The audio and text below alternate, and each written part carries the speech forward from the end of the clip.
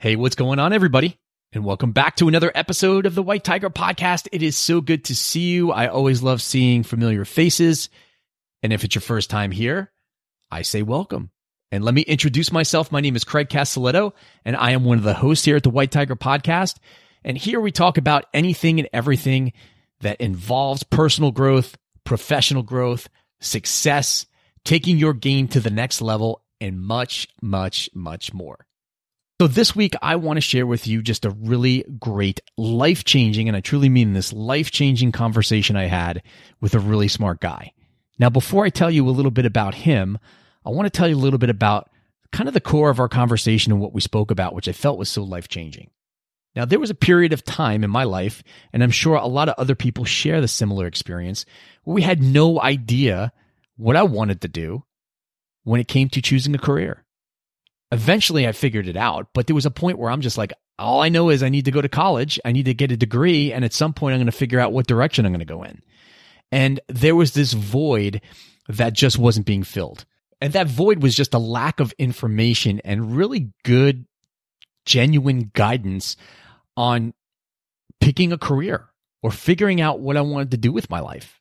And some of it came through trial and error and just some life experience, but I think it would have been great to hear this message that we're about to share with you in regards to picking a career, or even more specifically, the 10 biggest mistakes that people make when choosing a career. Now, this is not just for someone coming out of high school and going into college, or coming out of college with a degree and not sure exactly what career path they wanted to take. This is for everybody. If you're transitioning careers later in life, the information here is really, really good. If you're just getting into the workforce later in life, there's so much here that can help you just start thinking about really what path you want to take when it comes to picking your career. And there's so many things that I think that we're not doing that are so important, and you're going to find out about a bunch of them that are so important to be doing, or at least thinking about when you're ready to kind of make this decision or you're going through this transition. So before we get this episode started, I want to thank each and every one of you for all the support that you bring to the podcast. And if you haven't done so already, please subscribe to the podcast and leave us a review. You can do that over on iTunes or on Google Play or the various other podcast platforms that are out there. You could also check out some social media, which is at the White Tiger Podcast on Instagram. There's also a link in the bio you could click on, and it conveniently takes you right to iTunes, so you can go leave a review and subscribe if you like. And thank you so much, because the more subscriptions we get, the more reviews we get, the bigger impact we can make. And I just wanted to thank each and every one of you for being part of that process.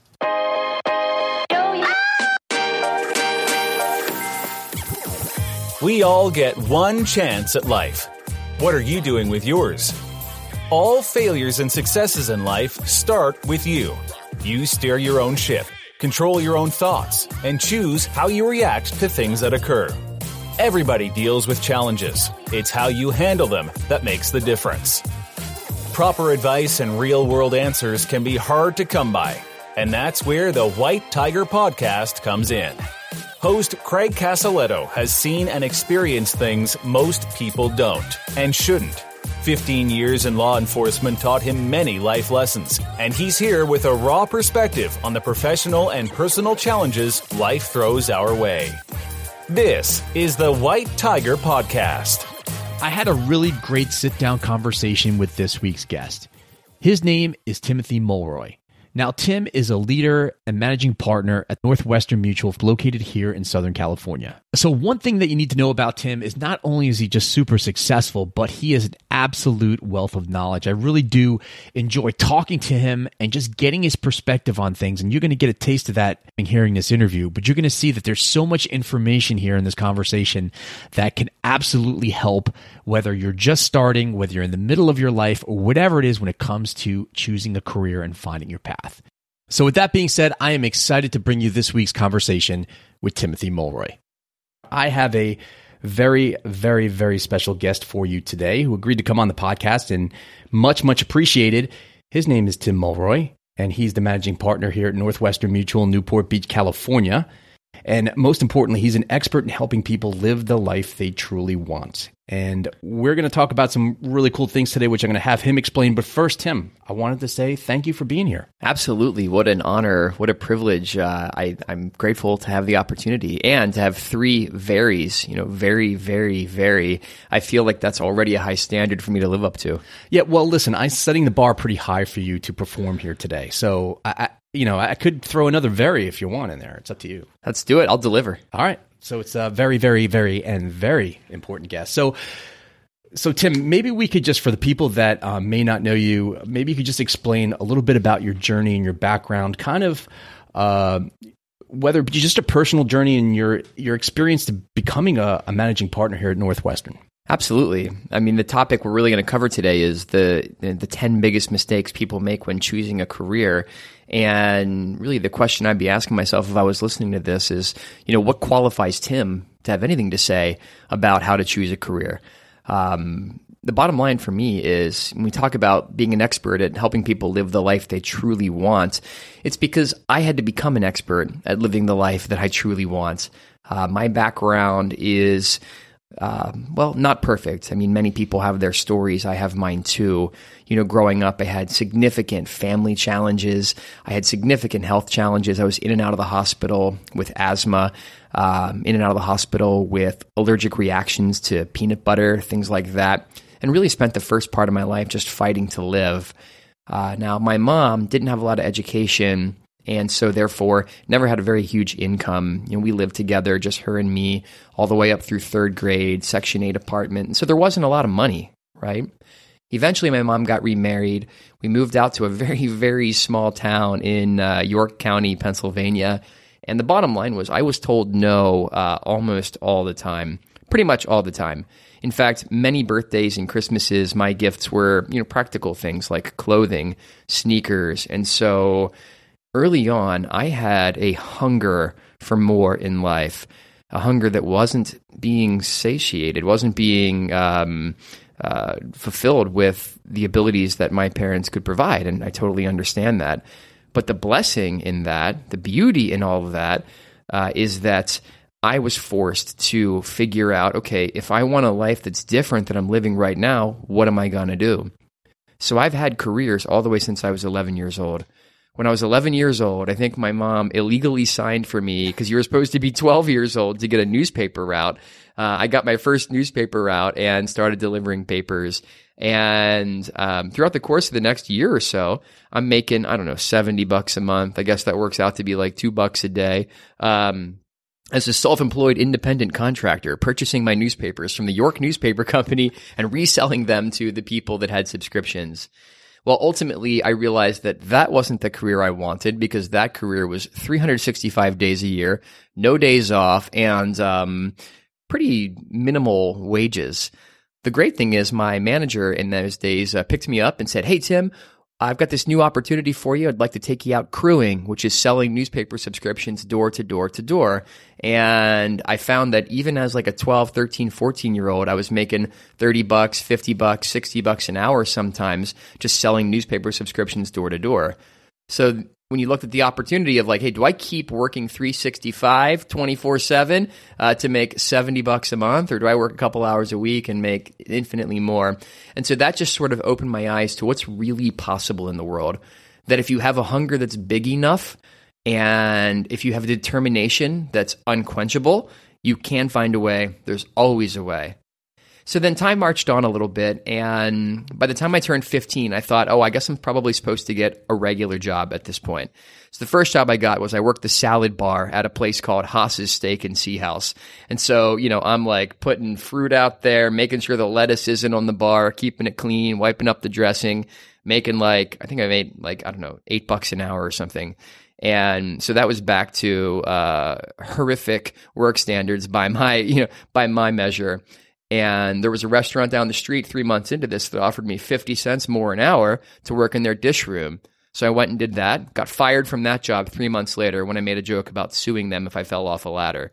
So here I am. I'm 16 years old. I've got 2 regular jobs. I give it one more try and go work for Walmart for 3 months in the automotive department. Well, I found that stocking shelves with oil and making sure that the little Christmas tree air fresheners were straight for, I think that might have been $9 or $9.50 an hour. There was a company stock plan, but I wasn't involved in that. I found that wasn't really what I wanted either. And so 3 months into that, as I'm finding any opportunity I can to go back in the stock room and take a nap in between the cases of oil, true story, I ended up quitting and going back to selling. And I haven't looked back. I haven't had a regular job since the time I was, I think, 16 years old. So Northwestern Mutual found me when I was in college. I started in their internship program, and they told me, hey, Tim, no matter how hard you work, no matter how successful you are, there's no limit to what we're willing to compensate you. And that seemed like a perfect fit for me. I converted to be a full-time advisor that summer, worked really hard, built a practice that was nationally notable over the next 5 years, then became a managing director and built an office that was nationally notable over the next 5 years. And 10 years in, or 5 years ago, Northwestern Mutual offered me the opportunity to come to Newport Beach, California, and take over the operation down here. And so you fast forward from there 5 years, I'm here talking to you. I've experienced many careers. I've met thousands of people over the last 15 years and developed some skills and knowledge and insight into what doesn't work when people are trying to win in their career and in life, and what does win. So again, I'm grateful for this opportunity to share. Great. First, well said. And I really appreciate you sharing your story. And, Totally. And second, when it comes to the financial part, like, was it something that you were just drawn to? Was it the freedom aspect of the job, or was it more of something you said, hey, listen, this is something I really like. This is something I could really excel in. I want to pursue this. What's interesting is it's evolved over time.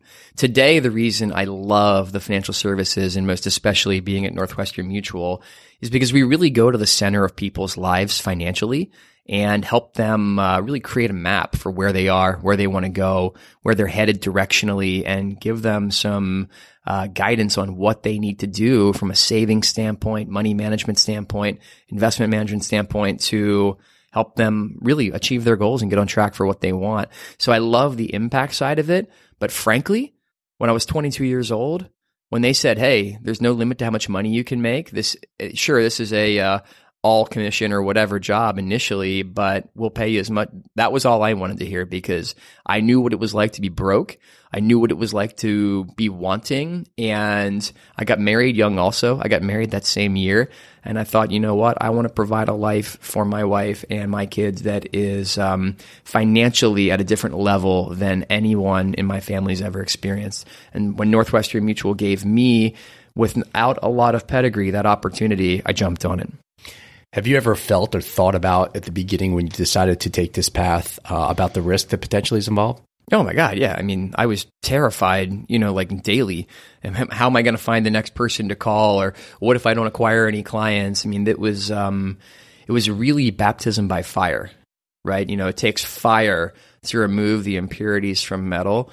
And there's been a lot of fire over the last 15 years to make me into who I am today, which is nobody perfect. In fact, I'm more aware of my failings and faults today than ever, but it's who I became along the process that really I'm grateful for. Yeah, that's pretty amazing. I know a lot of people go through, I guess, just a failure in different ways. I've always kind of looked at it as more of like, you're getting your feedback, right? Yep. Based on maybe this is just not this is what didn't work for me, and how do I adjust my sales to get it next time to work properly? I like that. I like that you use the word feedback. Most people think about feedback as like another person sharing with you what you're really good at and what your opportunities are. But the bottom line is, life gives you feedback every single day, right? If you look at your bank account, that's feedback. If you look at yourself in the mirror, that's feedback. If you look at the results on a blood panel, that's feedback. And it's not from a person, and no one's judging you but you. But the bottom line is, the results are your feedback, right? If you want different results, you have to take different actions, right? And if you want to take different actions, you got to have different beliefs. So yeah, that's an interesting distinction. But yeah, like, feedback is what helps you grow, and it's not just from people. It's also from having a true vulnerable look at where you actually stand today. Yeah, another question, kind of before we dive into the choosing career stuff that we want to talk about, what does setting a standard mean to you? So to me, setting a standard, it's really like a standard is a limit, right? So like on one hand, setting a standard is a very powerful and good thing, but it's also a dangerous thing because when you decide what the standard is for your life, that's as good as it's going to get. So I think that the illusion would be that maybe less successful people don't have standards. The truth is everybody has standards. And we're all meeting our standards every single day. So the question isn't, am I going to have a standard? The question is, what will my standard be? What level am I willing to play the game of life at? Because ultimately, as far as business, entrepreneurship, jobs, careers, it is a game, right? Like it's people get very, very personally attached to outcomes. But like, think about it, Craig. If you and I were playing a game of Monopoly, I might get upset if you got all the railroads and I didn't, because I know that has consequences to me as the game, marches on. But the bottom line is I remember it's just a game. No doubt I want to beat you and I want to beat you handily. But if I lose, it's like whatever, right? Life is that way too. And why is life a game just like Monopoly? Because we're all going to die. Like Monopoly's a game because ultimately there's no eternal consequence to whether or not I beat you. And there's no eternal consequence realistically to whether or not I make $1 million or $5 million or $10 million or $5 per year. Because it's all going to go away anyway for you or for me. So why not just have fun? And why not just keep rolling the dice? Yeah. And I'm glad you mentioned that because I think a lot of people often don't see it that way. I don't think a lot of people see that, eventually this ride is going to end. And when you look at it from like a finite perspective, I think you definitely could maybe put perspective of your life and think like, all right, what am I doing now? Like, what am I doing now? And what do I need to do if you're unhappy with where you're at? Exactly. So, one of the reasons why, for many reasons why I had Tim come on here, and Tim, again, if I appreciate your time here today. I wanted to talk about some of the mistakes that people make when choosing a career. Now, I think Tim is obviously a great resource for this. I wanted to bring him on because I think he could share a lot of value and shed a lot of light on this subject for us. And maybe you can just kind of dive in, Tim, and tell us what you felt in your experience or experience of others, what the typical big mistakes are when people do pursue or choose a career. Absolutely. And I've got a list here, right? I was brainstorming because I was thinking about our talk when you asked me, like, what are the biggest mistakes people make when they choose their career? Which, first of all, I think this topic just generally is so important. There's like, we spend a third of our life in bed, right? We spend probably a third of our life at work and a third of our lives doing whatever we want. It's kind of the same thing with money, right? Like the government gets a third, your bills get a third, and then basically you've got about a third left to figure out if you want to save or spend or do something fun. So work's going to get a third of your life. So you better darn well make sure that it's intentional, right? Because that's like, to me, it seems insane that somebody would not spend a significant amount of money on a mattress, right? Somebody will spend $500,000 or $1 million or even $150,000 on a house, but they're actually going to spend like half of their time in that house in a bed with their eyes closed. And just like some of the old hotel chains used to say, the room looks the same with your eyes closed, right? $1 million house looks just like $100,000 house with your eyes closed. So if you got a $200 mattress in $1 million house, sorry to go on that rant, I don't know where that came from, but it's the same thing with a career. It's like you're going to spend a third of your life there. Holy cow! You better avoid these pitfalls. But yeah, so if it's cool, I just want to roll right into kind of what I'm thinking. Yeah, absolutely. So the first thing, and I will say the biggest mistake in any area of life, relationships, career, money, spirituality, like whatever, you name it, the number one biggest mistake anywhere, and certainly the number one biggest mistake when it comes to choosing a career, is selecting a career without a vision. A career is a vehicle. Like nobody wants a job. Like nobody wants to be an anesthesiologist, like on the surface, right? People want what being an anesthesiologist means for them, right? It could mean that they want to make a significant difference in people's lives. They might want to help people end pain and suffering. They might like the financial aspect of being an anesthesiologist, but nobody picks it because it's like saying I want $1 million because I like cotton paper. and I want a lot of it, right? Like that makes no sense. So when you're selecting a career, you've got to realize that a career is just a vehicle. And the only reason we own a vehicle is because we want to get somewhere. Like I've got a really nice car, but I don't just sit outside in my driveway in it and hang out, right? I mean, like that's not where I'm going to spend my time. I have it because it's a vehicle. So a career is a vehicle. You've got to have a vision. And a vision means like, where are you today? And then where do you want to be at some point in the future? You've got to have clarity. Like, what do I want in my life relationally? What do I want in my life financially? What do I want in my life spiritually? What kind of freedom do I want in my life? Do I want to be able to retire one day? You've got to answer all of those questions about your future. And then you got to say, does this career give me a path to getting those things? Because if your career doesn't give you a path to get what you want, you're kind of doomed from the start. I think in the 7 habits of highly successful people, the first habit is begin with the end in mind. And I couldn't agree more.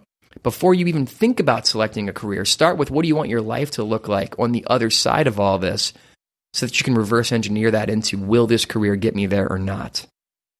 Yeah, it's as you say that, I'm thinking, how many people are actually really doing that? Especially at a young age. You think, all right, let's say hypothetically you go to college, right? Let's say you're one of those people that goes to college, you come out with your degree, and then you seem kind of lost, for the most part. And you're not, maybe just really kind of don't have the direction. I don't want to speak for everybody, but that there are a lot of people, that experience that situation.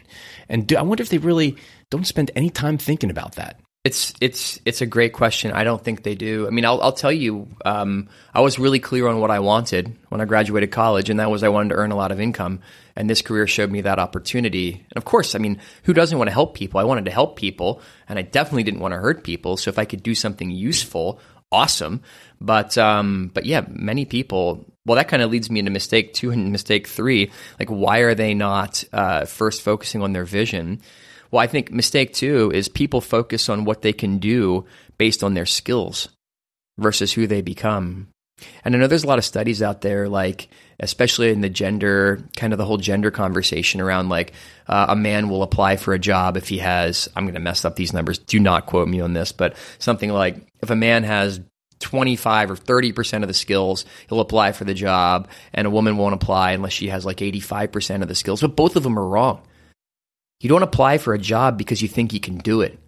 You apply for a job because of who it'll force you to become. Because ultimately, who you become on this journey of life, relationships, especially your job and career, that's the place.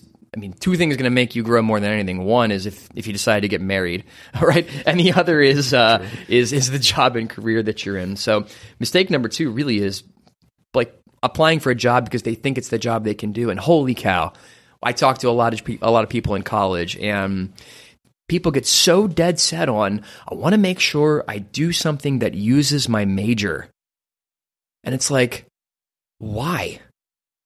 It's almost like they have some sort of burden, some financial burden to like finding a job in their field because that's what they went to school for, not even because it's what they're passionate about. Sure, if you're passionate about it, great, go for it. Mm-hmm. But who cares if you went to school for political science and you end up working in a restaurant, right? Because that's your passion. Maybe they feel obligated. Maybe they feel obligated, right? But if you're out there and this is you, ask yourself the question, who am I actually obligated to? And see what comes up. Yeah. And then, like I mentioned, that leads me into the next one too. The third huge mistake people make is proximity. They take the career that's available, right? It's like, hey, this person has this opportunity, sounds good enough, and they just sort of hop into it. And by the way, how you are anywhere is how you are everywhere, right? Like we do the same thing in relationships. We end up in a relationship because of proximity, aren't really clear on what we want at the end, right? But that's part of the journey too, is the relationship forces you to grow, and a job forces you to grow. But don't just take what's available. Get really clear where you want to go, and then find the vehicles, the jobs, the careers, the businesses, the opportunities out there that can actually deliver the life that you want. Don't forget, all of us, when we were little kids, we had dreams. We believed anything was possible, and we were right. And somewhere along the line, we bought the lie that you can only achieve so much, or we're not good enough, or we believe just all these baloney thoughts that go through our minds. Did you ever, or do you believe that there's some people, especially when you don't have the work experience and maybe you're just coming out of college or whatever the case may be, that you kind of have to take what's available because of your lack of experience, because of your kind of newness to the workforce, or just trying to find the spot where you're going to settle? So let me tell you a story. That's a good question. When I was a new advisor early in my career with Northwestern Mutual, I think I was maybe about 2 years in, or maybe 3 years in. And look, I know nobody can see me out there, but I really I don't even really need to shave. Like, I look like I'm 18 years old. It's very true. Even though I'm 38 years old. So I promise I am 38 years old. But when I was about in my second or third year in the business, believe it or not, I looked even younger. And one time I had a client ask me a question like, boy, it must be really tough getting people to trust you being so young. And I think I got this look on my face like they were from another planet, because I was like, because I was like speechless, even like I am right now, trying to go back into that state that put me in. And it was like, no, I don't have any issue with that. Because from the very beginning, I got my licenses to practice in this industry, which I knew gave me expertise far beyond like anyone I could be calling on. And so I knew something they didn't know from the very beginning. So the question, now the bottom line is, if you believe that lack of experience, lack of a resume holds you back from great opportunities, guess what? You're right. And if you believe that has nothing to do with who you are and who you can become and what level you can perform at, guess what? You're also right. So it's both true and not true that being young and inexperienced can hold you back. The bottom line depends on your perception. I'm so grateful that for whatever reason, I never believed that youth was a disadvantage. In fact, I believed it was an advantage. I used to share with clients all the time, like, what do you want? Do you just when it actually matters, when this planning matters and you're about to retire, don't want me to retire too and you got to find somebody new? And I'd say, look, this isn't a game to me. This is real. Your future matters to me because I have to be here to watch it unfold. So if we get this wrong, like, I'm not going to be off on some boat somewhere. I'm still working. So I just looked at it as an advantage. So a stronger question, if somebody out there has that thought, that fear, is, why is being young and inexperienced an advantage?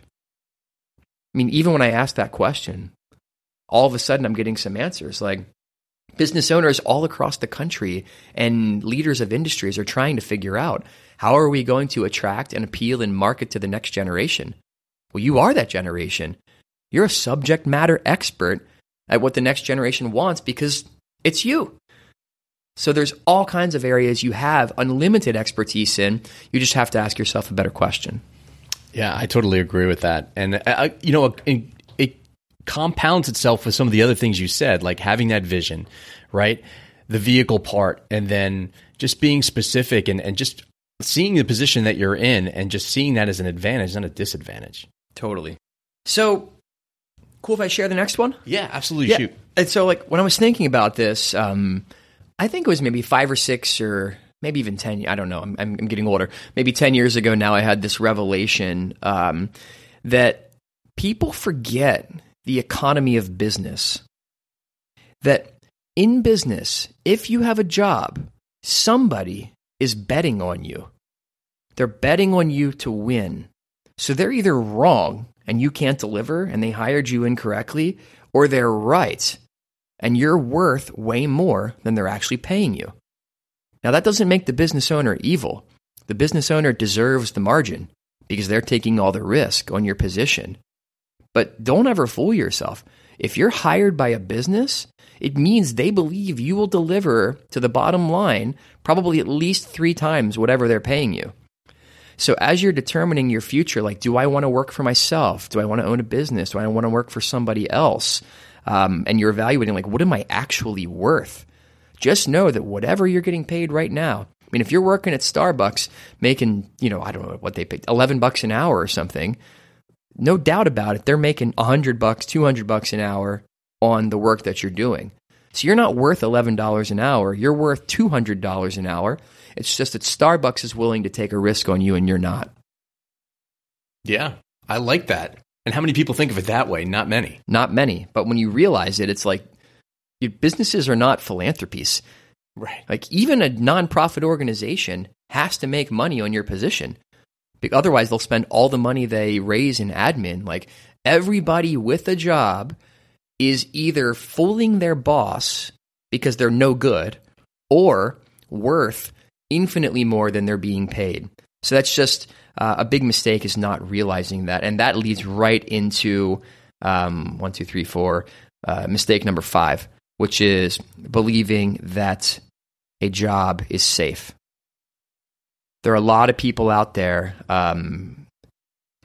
that they feel like, I just don't know if I want to build something myself.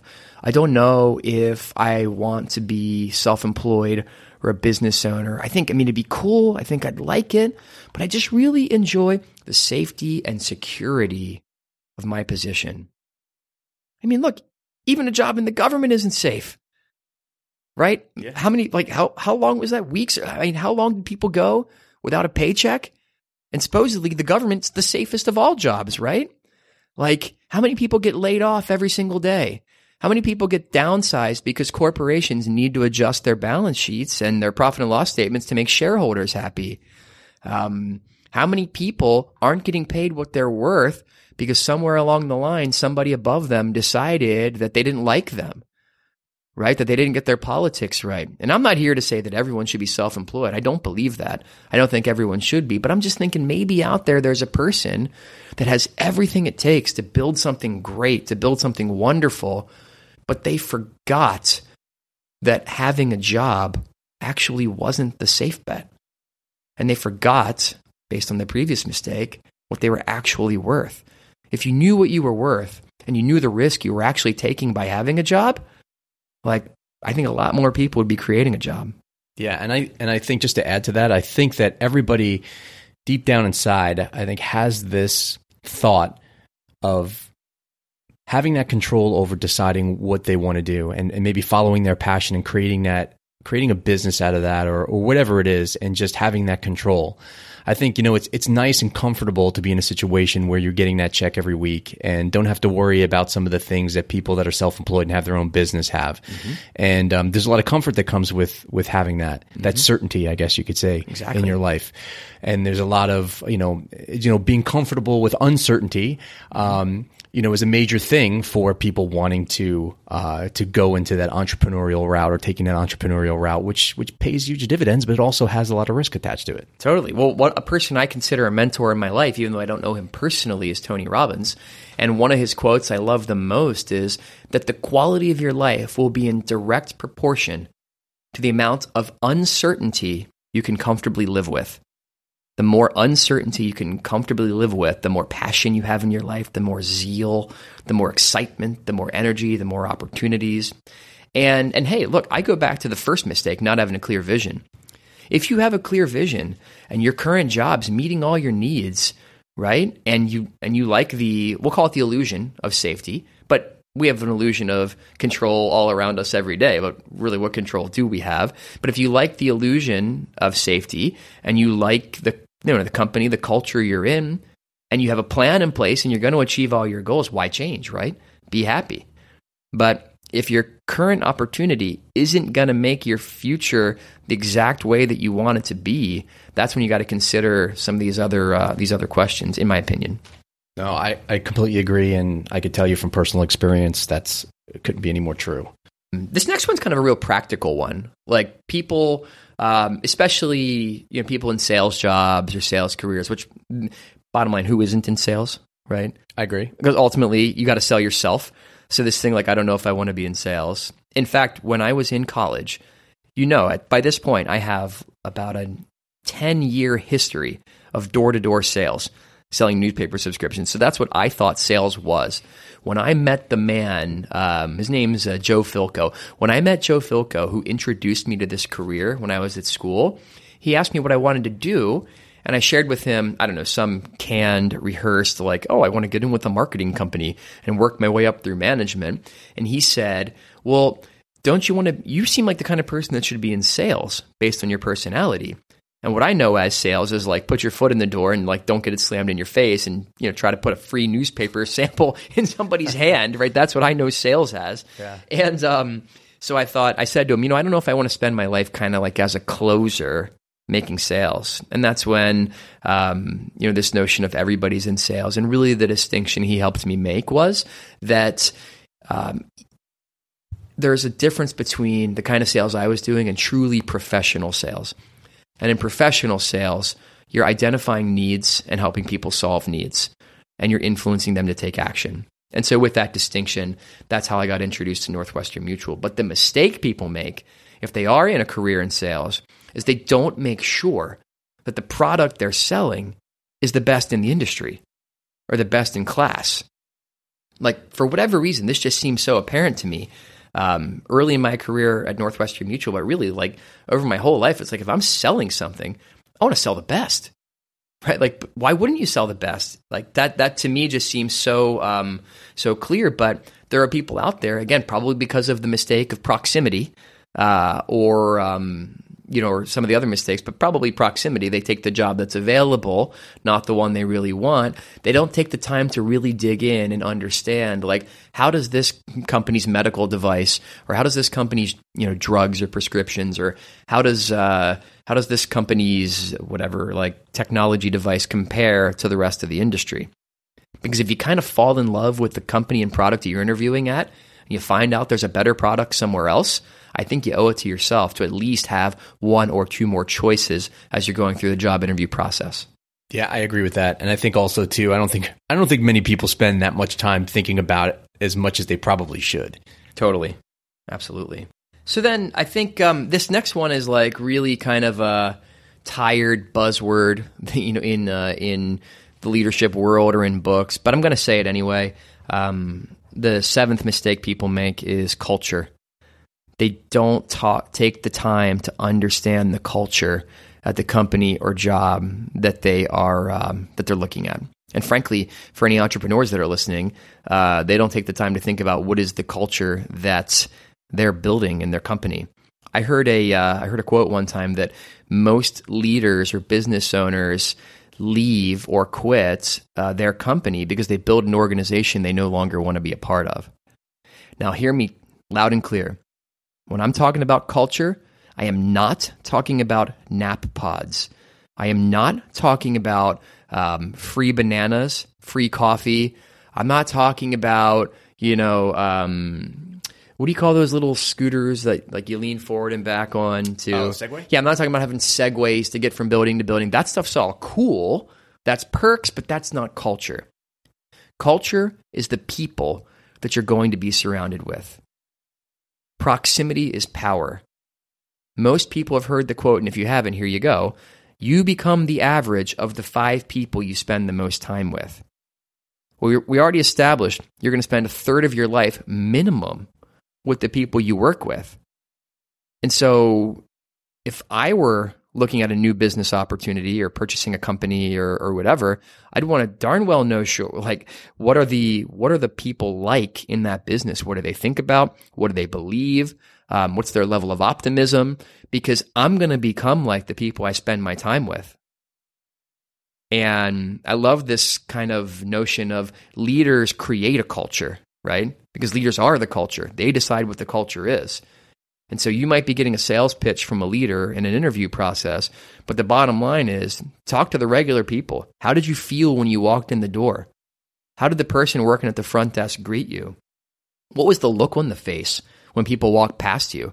How many people said hello to you? Right? What's the quality of conversations going on at the water cooler?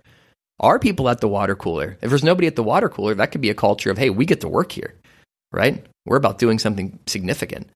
So culture equals people. Interview people, even regular people that you're not going to be working with, because your culture is defined by the lowest standard you're willing to tolerate as a leader. So if you can find out what that lowest standard is, you can determine, is that who I want to become? Because you will become the people you spend the most time with.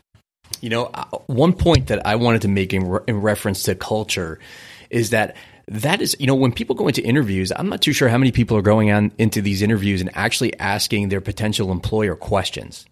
Questions about their organization. I almost kind of feel it's, people expect it's just going to be one-sided, that I'm just going to be told what the job is, and I just going to be happy if I get an offer, and I'm going to take the offer, as opposed to really asking questions about, what they stand for, what their culture is. And then again, just like Tim said, is really kind of talking to people that are in it and getting, some feedback from them and getting some information from them, what, you're looking at. And that, I don't know if many people are doing that, really. Yeah, could you imagine if you asked a question, and if a candidate asked me a question in an interview, what's the lowest standard you're willing to tolerate as a leader? Like, that level of depth and quality of question, I mean, I guarantee they would move way up my list in terms of impressiveness. And don't ask the question to impress someone, and ask the question because that's maybe one of the most important questions you can ask. Questions like, how clear are the expectations that you give your employees, right? And how consistently do you enforce those expectations? Because anybody listening to this podcast is going to be somebody that wants more out of life, right? People that are really trying to grow. And if you're in a culture where people do not do what they say they will do, which to me, that's the definition of accountability. If you're in a culture where people don't do what they say they will do, and expectations are not clearly enforced, you're going to be miserable, and you're going to be looking for another job. Yeah, absolutely. So then it's, as I'm reflecting, I think the eighth challenge, again, these are not in any particular order, and I could probably come up with 10 more, but seems like a list of 10 is cool. So, 10 biggest mistakes people make when they're choosing a career. But the eighth mistake is that people think that changing jobs is going to fix their problems. Changing jobs does not make your problems go away.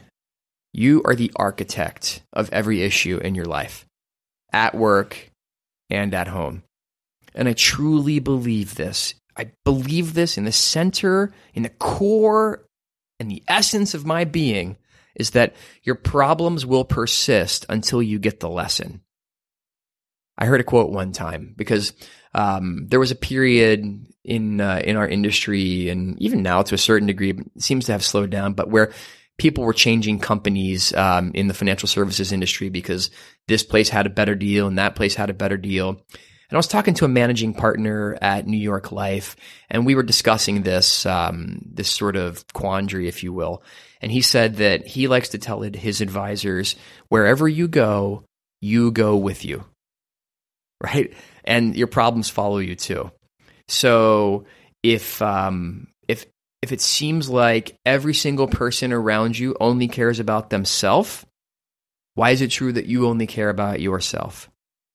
If it seems like your boss is only interested in progressing their career, why is it true that you're only interested in progressing your career? So this is sort of like a life lesson, maybe buried inside of a career mistake. But don't think that changing jobs is going to fix your problems. Change jobs, change careers for sure, if it's going to help you achieve your vision and your current one is not. But jumping out of one place full of issues, now this isn't maybe universal. Certainly there are probably some toxic cultures because you didn't follow the advice of checking out the culture. But probably more often than not, the problems persisting in your life are you. And here's a good litmus test. I just thought of this right now. Here's how to know if the problem is you or if the problem is your company. If it seems like every area of your life is giving you challenge, if you've got issues at home, if you've got issues financially, and if you've got issues at work, it's a lot more socially acceptable to change jobs than it is to change marriages, let's say. And so people, they will change the thing that they believe they can control. But if you're seeing it as a more pervasive thing, there's that one question like, if you wake up and you meet 6 jerks by noon, look in the mirror, Yeah. So like if that's what it is, you got to do some internal work. But if you feel fulfilled and happy in every area of your life, but you just really aren't looking forward to Monday, that's how you know it's probably a culture thing. And get out quick before you become the very culture that you don't look forward to going to. You know, Tim, I have a question for you. Sure. So I know back when I think about my parents and grandparents, kind of like old school way of looking at a career or your job or whatever we want to say is, you typically stayed with one company for a very, very long time. Yeah. And I found that as I got older, I noticed that more people, kind of at least in the people that I knew, family members, friends, they would go from like job to job. Like they would have people make connections, develop a big network, and then they would be pulled from, position to position because they trusted, the person that they were working with, and they confided in that person. They knew they were going to be a good worker and what they would get from them. And they said, hey, listen, I switched jobs. I'm now working, instead of, company A, I'm now working for company B. I'd like you to come with, so is that kind of like, how does that kind of factor into what you're saying about, about going from job to job and stuff like that? So there's, the time at job or whatever you would want to, whatever phrase we could come up with for it has definitely changed over time. And people are job hopping a lot more than in our parents' or grandparents' day and age. And I think a lot of that's due to really the social contract has changed. I don't remember if it was the 80s. I forget. It was a couple of decades ago where companies started using layoffs as a way to right size their profit and loss, to fix issues in cash flow. And I'm not here to tell you whether layoffs are good or bad. They just are.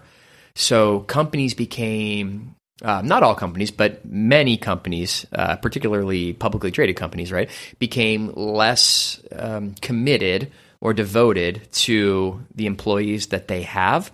And then secondly, those very same companies changed their retirement programs from everybody has a pension plan, which for those of you that don't know what a pension plan is, because it's like I'm talking about black and white TV here, right? Like as it relates to financially, but a pension plan, for those of you not in the government, that type of world, is essentially you retire and you continue to get somewhere near your current income guaranteed for life. And in some cases you have to contribute towards that, but there's a guarantee you've got financial security forever. So the pension goes away, the predictability of your future goes away. People had to respond. Now, just because that is a pretty pervasive fact doesn't mean that you need to job hop to get ahead. This all comes back to culture and questions you can ask. What's the average tenure of employees in your firm? I know for me, I'm not job hopping because there's some crazy statistic at Northwestern Mutual where like once you're with the company 5 years, there's like a 98% chance you're going to die here.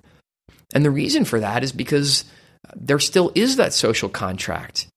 As long as you're not doing something illegal or hurting people, and as long as you have whatever the minimum standard level of production is, you're not going anywhere, which obviously 98% are obtaining the minimum standard of production and not going anywhere. And also they still have a pension, right? So one of those black and white TV kind of retirement benefits. So there's still a lot of great companies out there that put employees above profits, which ultimately, I believe, if you do put employees above profits, you end up having profits above employees, right? Like it's just sort of a virtuous circle. Because at the end of the day, there is no such thing as a company. Try to show me a company. Point to a company. Well, how about that building out here? We've got this beautiful view here in Newport Beach, California. That is a building. That is not a company.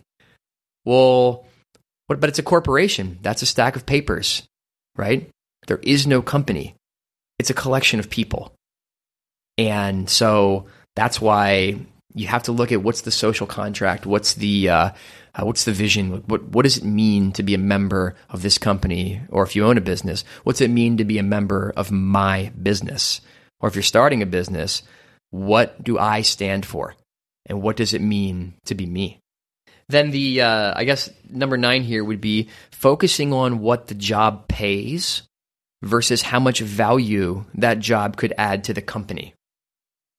Focusing on like, what's the salary? I mean, that's not important. Believe me, I got bills to pay like anybody else, and I like nice things and I like to do nice things, right? But if you focus on, like if I were applying for a job, which as we all know, I haven't had a job since I worked at Walmart in 1996. But if I were applying for a job tomorrow, sure, like they're going to talk about compensation, but I'd want to ask the question, if I succeed in this role, how much financial value could I add to the bottom line of the company? If I really knock this job out of the park, What could that mean either to the shareholders and or to you, business owner, or to you? Like what would success in this role really provide? And, in my office, we just hired a new office experience manager. And had she asked the question, like, what could I really add to the bottom line if I knocked this role out of the park? There's a number.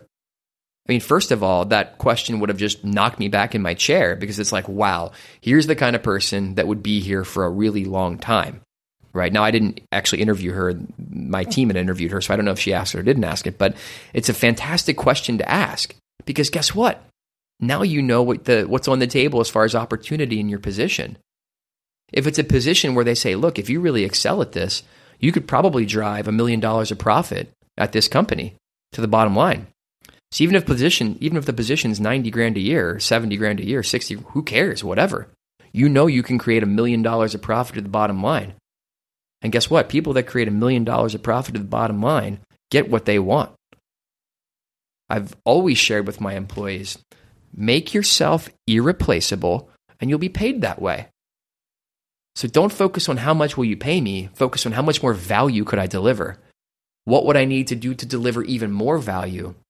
Oh, but Tim, I'm in a position where it's more of a defensive position. I'm in operations. Okay.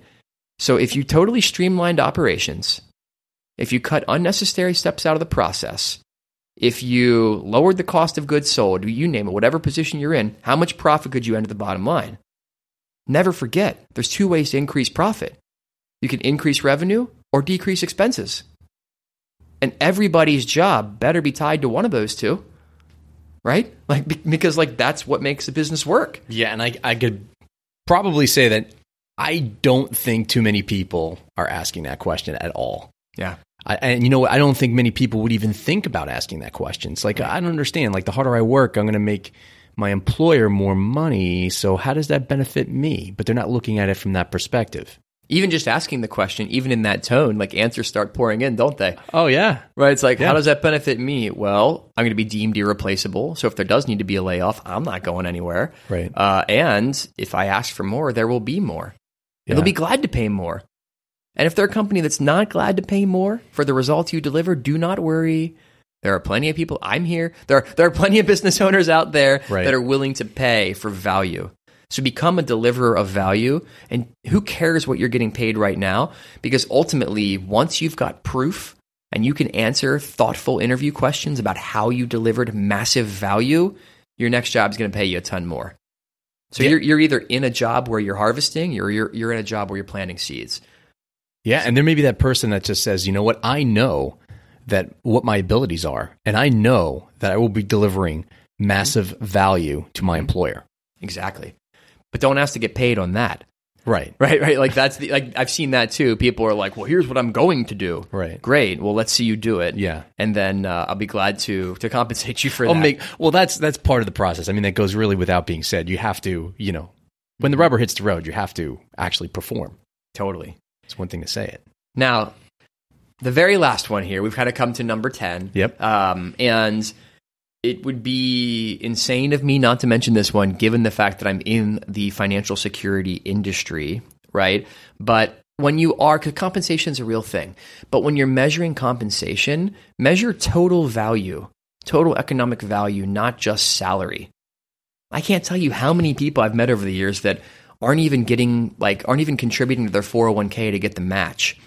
But put it all down on a piece of paper, like, you ask them, like, what do you pay a month for health benefits, right? Because the more they pay, the better they are. But also, that's money the company's paying. That's compensation. You may not have to pay tax on it, but that's compensation. And that's how you can really level the playing field when you're comparing offers, right? What's the match on my 401k? What's the value of is there group disability insurance? Is there group life insurance? Is there group long-term care insurance? What's the PTO look like? What is the salary? What's the bonus opportunity? And, are there free bananas in nap pods, right? But get all that on a piece of paper and just do the math, because salary is not the only thing. It's an important thing, but it's not the only thing. Yeah, there's a lot of, and as we talk through this for the last, 45, 50 minutes here, it makes me think You really got to, you really have to do your homework. And obviously that goes, I understand that, and it goes without being said, but I'm just saying it, like, you really, really have to go out and do your homework. I think so many people now choose a career and just being like, you know what, I really kind of didn't know what else to do. And, I kind of went to school for this, so I'm going to go in this direction. Mm-hmm. And it just, for the time and effort that you put into, I'm sure, other things in your life, to put that same time and effort, if not more, into really having a plan and just giving some thought, these questions and these things to think about when you do decide to choose a career, are very, very impactful. Absolutely. So people out there, you're probably wondering, like, so what do I do now? What are the next steps? So I've got these 10 mistakes. I definitely don't want to make these mistakes anymore if I've made them in the past. Well, first things first, clarify where you are on the map. And if you don't have a map, make a map. And by the way, a map is only useful if you know a couple of things. If I hand you a map, Craig, and say, here you go, here's a map of Southern California where we are, that is actually worthless for you. Unless you know where you are, where you want to go, what direction you're currently headed, and what true north is. And in this case, true north is your values. Like, what are you unwilling to compromise on? So know where you are on your life map, personally, professionally, financially. And so if you can plot yourself on the map and look where you really want to be, what that 10 out of 10 life really looks like for you, and if you're not headed in that direction with enough velocity, then you know you need to make a change. But if you're exactly where you want to be and you're headed to exactly where you want to go, no need to change anything.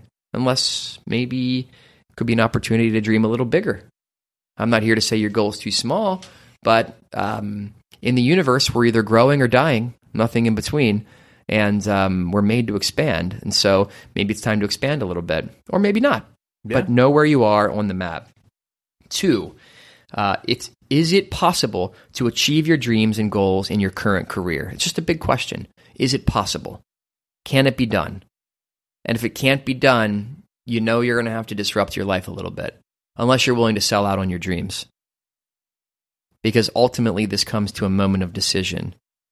And the second thing that Tony Robbins says that I love, it's in the moment of decision that our destiny is shaped.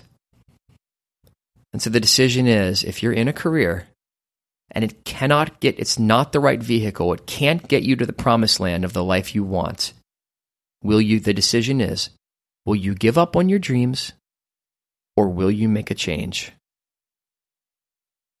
And for any of you out there, this will be my shameless plug, if that's okay. I know I'm on your podcast. Is that cool with you? No, plug away. Okay, plug great, great. For those of you out there that know you need to make a change and really feel connected to this notion of betting on yourself, or who could identify maybe with some of my story, our firm nationally, I know you have listeners all over the world, but at least in the United States of America, our firm nationally is constantly looking for a very specific type of person. I'll try to be as specific as possible.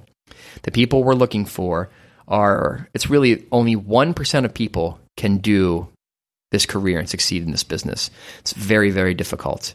But there are a lot, 1% of 300 million, still 3 million, right? But 1% of people can do it. Just not many people can do it. So how do you know if it's you? Well, if you've been successful since you were 10 years old, meaning you found a way. You're the kid that set up the lemonades. You built your lemonade stand. You sourced the ingredients. You looked up the recipe. You figured out the pricing. You figured out the profit. You started a lawn mowing business. You bought bulk candy and brought it to school and sold it for a margin. Right? Like if that was you, that's one way of knowing you should be betting on yourself if you're not right now. Also, you've been selling for as long as you can remember.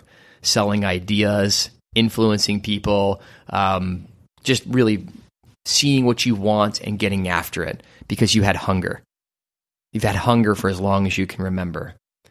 Also, if your parents taught you that hard work, not knowledge, hear me again, hard work, not knowledge, equals success. Knowledge is not power. Knowledge applied is power. And if you long for a career where you could make a significant impact on people's lives, and I've described you growing up, reach out. Because For most people, they can't do this career. It's very difficult. And it's not because there's anything wrong with them. It's because they were meant for something else. But for the ones that should be doing this, it can change your life. It can change your family tree. It's changed my life, my wife's life, my kids' lives, my extended family's lives, my friends' lives, my clients' lives. And I'm not saying that to impress you, but to impress upon you that there is an opportunity with a Fortune 100 company that could be there for you. So thank you for listening. Yeah. And you know what? Again, thank you for all these tips. I think, you know what, listening to this, there is just so much value in just going over these things, because I got to be honest, I haven't heard this too many other places, especially the way that you put this. And it was just eye-opening for me. I mean, just as I'm in the transition of careers and just looking at things from just a really different perspective. I mean, this was really great. And I do appreciate all this stuff and all the knowledge that you provided here. Thank you so much, Tim. I appreciate that. It's very kind of you. Anything I could do to serve or help or impact, so I'm here for you. Thank you for this opportunity to give my voice an airwave. So, hey, least I could do. But you know what? Listen, if people want to find out more about Tim Mulroy, they want to find more about the Newport Beach office here for Northwestern, how can they go about doing that? So fortunately, fortunately or unfortunately, there aren't that many Mulroys out there. Right. So if you Google Timothy Mulroy, I'm sure my name spelling will be in the podcast listing, but you'll find my LinkedIn, you'll find my Instagram, my @TM Mulroy, my Facebook, and, go to my company website, shoot me an email, whatever. Like, you can find me in many ways. I'm just glad to help and an honor to, if you're still listening, it's been an honor to serve you. Yes. Well, Tim, thank you again. I appreciate your time. I actually look forward to having you back on this podcast, because I could talk about a million other things. I think I'd like to go on for hours here. All right, let's do it. Cool. All right, we'll do it. Thanks, All Greg. Right, you got it anytime. Take care. Well, guys, listen, I hope you guys enjoyed this, and we will catch you next week. Thanks a lot. So there you have it. That's my interview with Timothy Mulroy, managing partner at Northwestern Mutual here in Orange County. Hope you guys liked it. I mean, now listening to it again, there's so much stuff there that I really just enjoyed Tim's perspective on the questions that you should be thinking about or potentially asking yourself when you're looking at a career path or changing careers. Or there's just a lot of good information there. Just thought it was very, very informative. And I just, again, love his perspective. You'll definitely hear from Tim at some point again on this podcast. I could have picked his brain for hours. Just a lot of knowledge there, and just a good guy and a good friend. So I do appreciate Tim and his time. So thanks again, guys, for being here this week. Thank you so much for your time. Again, if you haven't subscribed, please subscribe, write a review, listen to the podcast. And also, too, if you know somebody out there that needs to hear this information, please share it with them. Let me know if they have any questions for Tim, something they want to hear on a follow-up. Send me a direct message over at Instagram, send a post over Facebook, or just email me. You could just visit the website at wtpodcast.com. There's a contact page there. You can just send me an email and let us know what you think. Let us know what you want to hear. And finally, for disclosure purposes, Northwestern Mutual is the marketing name for the Northwestern Mutual Life Insurance Company, Milwaukee, Wisconsin, and its subsidiaries. California license number 0H37467. Thank you guys so much for being here this week. I'm looking forward to seeing you next time. Catch you later. Thanks for listening to the White Tiger Podcast. If you have feedback or questions for future episodes, get in touch by visiting WTPodcast.com.